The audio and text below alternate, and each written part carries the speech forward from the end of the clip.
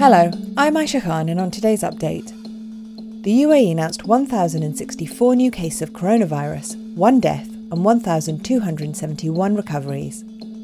There were over 78,000 tests carried out. Globally, there have now been over 38.7 million cases. Russia's coronavirus vaccine, Sputnik V, will be tested in the UAE. Phase 3 trials will be overseen by Abu Dhabi's public hospital operator, SIHA, the Ministry of Health and Prevention, and the Department of Health, Abu Dhabi. The announcement was made after a phone call between Sheikh Mohammed bin Zayed, Crown Prince of Abu Dhabi and Deputy Supreme Commander of the Armed Forces, and Russian President Vladimir Putin. The UAE trials of the Sputnik V vaccine are the second to be held abroad, after testing in Belarus. A further trial is expected to begin in Venezuela soon.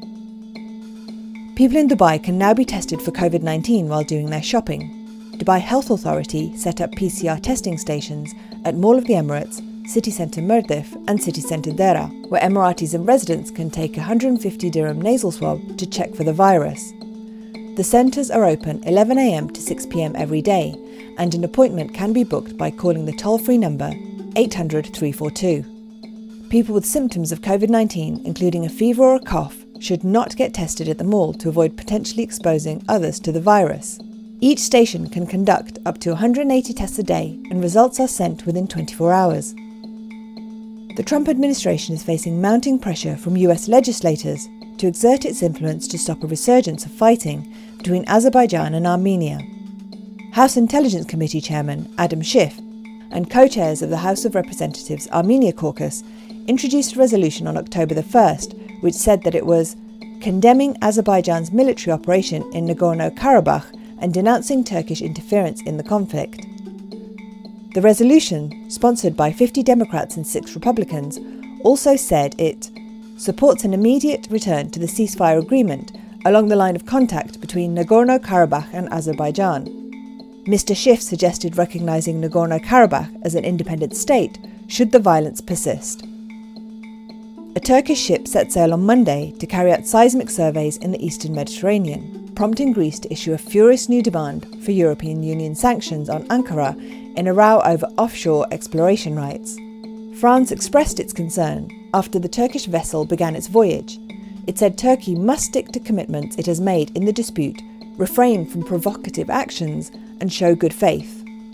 Greece's foreign ministry described the new voyage as a major escalation and a direct threat to peace in the region. Turkey, meanwhile, accused Athens of fueling tensions. Now over to Cody Combs for what's trending. Hello, Aisha. Trending this morning is pharmaceutical giant Johnson & Johnson. The company announced it would be pausing its COVID-19 vaccine study, in part due to an unexpected illness in a patient. Johnson & Johnson started enrolling patients in its Phase 3 study on September 23rd and planned to have approximately 60,000 participants. And starting to trend in the Arabian Gulf, as well as other parts of the world, is the hashtag Apple event. This comes as the California-based consumer tech company is widely expected to introduce several new iterations of products today at an online introduction, with many anticipating the long-awaited iPhone 12, along with new developments on the 5G wireless front. Also trending in the world of internet search and social media overall, the phrase early voting starting to spike. This comes as several U.S. states begin to allow people to line up to cast their vote for the presidential election, with many searching for when and where they can do so ahead of the November 3rd election day. That's a look at what's trending. Aisha? That's it for today's update. For more audio content, head to the podcast section of thenational.ae.